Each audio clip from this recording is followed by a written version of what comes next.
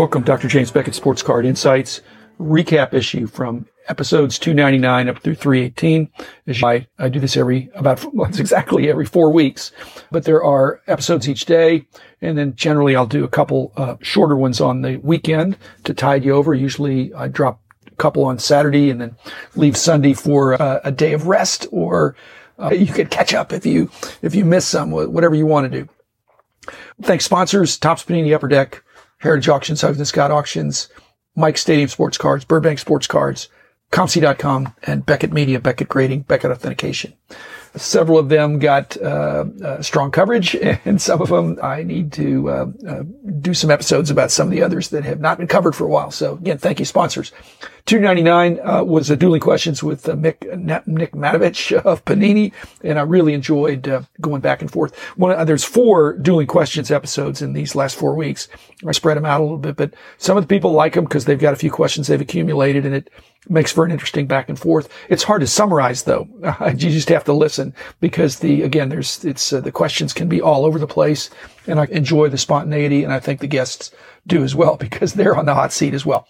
299 A and B were the weekend episodes on negotiating tips, and I decided to break them into buying and selling. And no big surprise, the one on buyer negotiating tips was more popular than the seller negotiating tips. There clearly are more buyers out there than there are sellers, but getting into the seller psychology there's some value there. 300 was the other recap from before. 301 was Jeff Heckman from Topps, dealing with what Topps is doing, e-commerce, and doing some great stuff, really innovating, pushing the limits. Thank you, Jeff, for coming on and sharing some of Topps' e-commerce initiatives that seem to be working. 302 was Rich and I talking about the first Canadian version of the Donruss product, which was a kind of a mainstream set. The Beckett Publications was U.S. based, but 85 Donruss Leaf with the little leaf on the front was kind of stretched the rules a little bit when it came out. Rich and I reminisced about that. And 303 was the then and now about the internet. Always enjoy talking to Tanner Jones, and so we focused our attention on the effects of the internet because I obviously predate the internet, but so does he. So we can remember the before, and I think he did some dial-up stuff in the beginning, and so he's a generation younger than me. 304 was Dueling Questions with Ken Capel. Again, Ken, you remember Ken, he's the insurance guy. He's frequently sent me thoughtful feedback via email, drjamesbeckett@gmail.com. Just want to reward people that give thoughtful feedback, and I enjoyed. So we've had a couple of episodes. So that's what he gets for being. I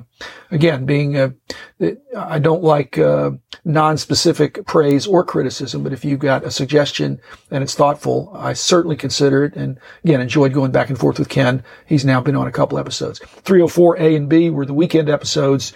Greatest Generation was really a little bit of a pre-tribute because my dad and my father-in-law are both very much alive at 95 and 93, and really a representative of this Greatest Generation.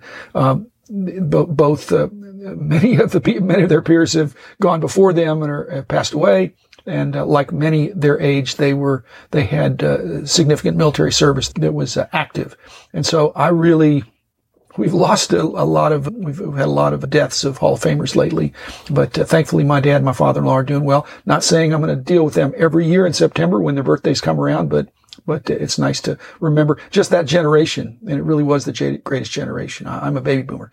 304B was 53 Topps Baseball. Looked at the whole set, but initiated by Collectibles Big Splash, the Entity Collectible. It's a fractional platform for owning out of reach memorabilia and cards. And so a 53 mantle in a PSA 10 is pretty astounding. They're 2, but I've never seen all the 53 Topps I've handled. I haven't seen a 10 of anything, much less a mantle. Or a Maze, who's the other key guy in that set. I think finding a 10 Maze would be extreme. It's a higher number. And you wonder, why is Willie Mays a high number when he's such a big star? He actually didn't play in 53. And as for my tribute to Cy Berger, Willie and Cy were buddies. Willie did go on to be the MVP, but that was in 54. In 53, he was in the military service.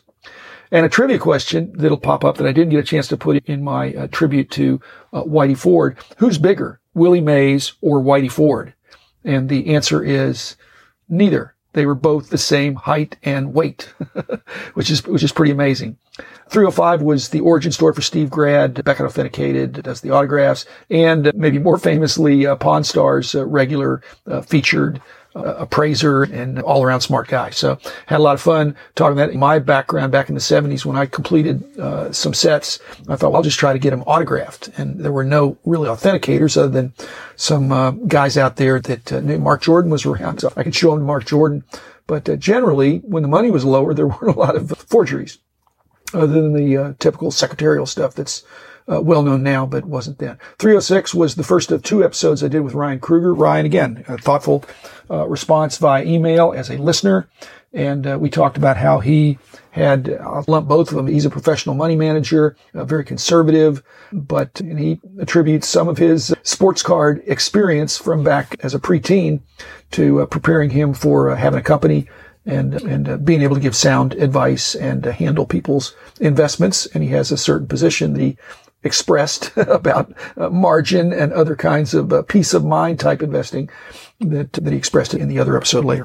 307 was Pete Calderon. I like Pete. I knew Pete from back when in one of his previous gigs. So he's had a long and great story in the hobby.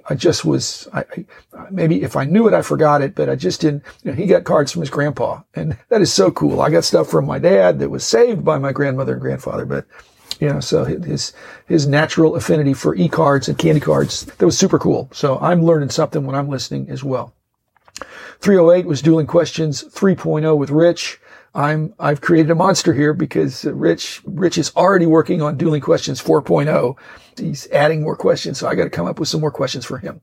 309 was the then and now that Rich and I did about Pacific trading cards, and Mike Kramer has had a very serious health scare, and he's my contemporary, no longer in the hobby, but the founder and owner of Pacific Trading Cards, just an all-around amazing guy. Wishes to Mike, who I think very recently was in the hospital and getting treatments, and I think it was a rare kind of cancer that was not curable but treatable. And so again, thoughts and prayers to my buddy Mike Kramer.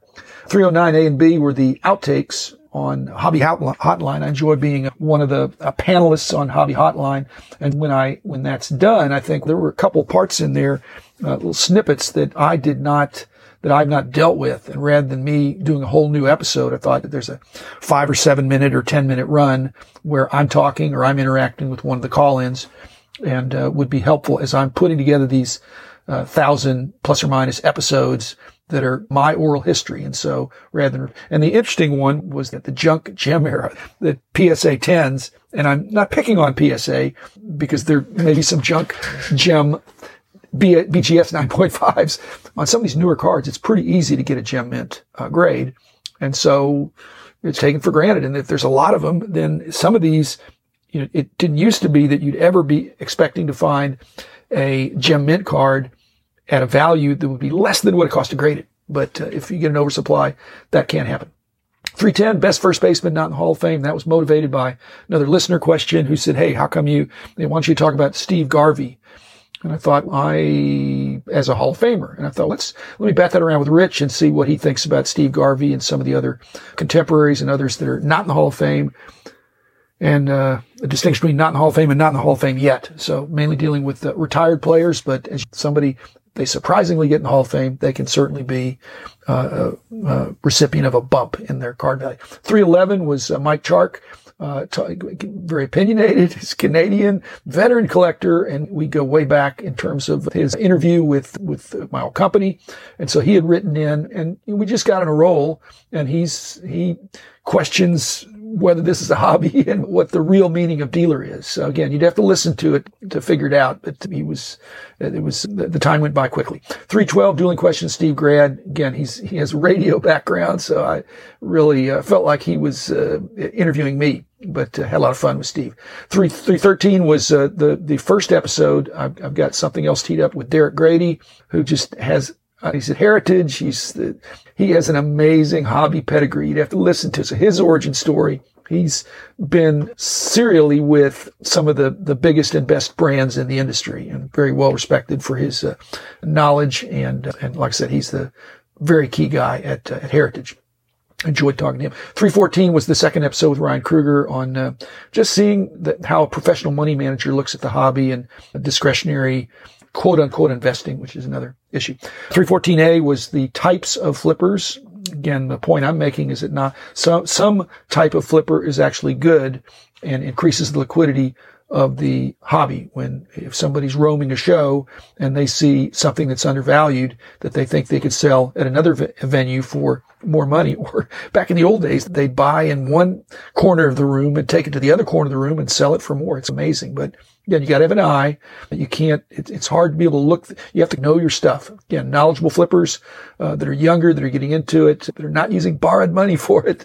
There's some good flippers out there. 314B was the feedback contest. Yeah, not a contest per se. I just wanted to do a little bit of a call out that what do you want to see more of? What's not been covered yet? And then what are your favorite episodes? And that third question, again, the only way I'm going to know if your favorite is one of the other people's favorite is if I look and see of those episodes in the first year, which ones do the best in in the month of October.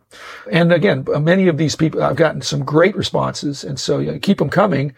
But what it will generate is some episodes that will either be with some other guests or the person that gave the feedback will be on. So I'm really looking forward to that. So, not too late for you to tell me and promote your favorite episodes. 315 election concerns. It's what's on I read the sports page, but I read the front page too. And very troubling what's going on in our country in many ways. What the 12 ranked election concerns from the Pew Research Council. Voting matters, and it really can affect our industry. And so I encourage you to vote.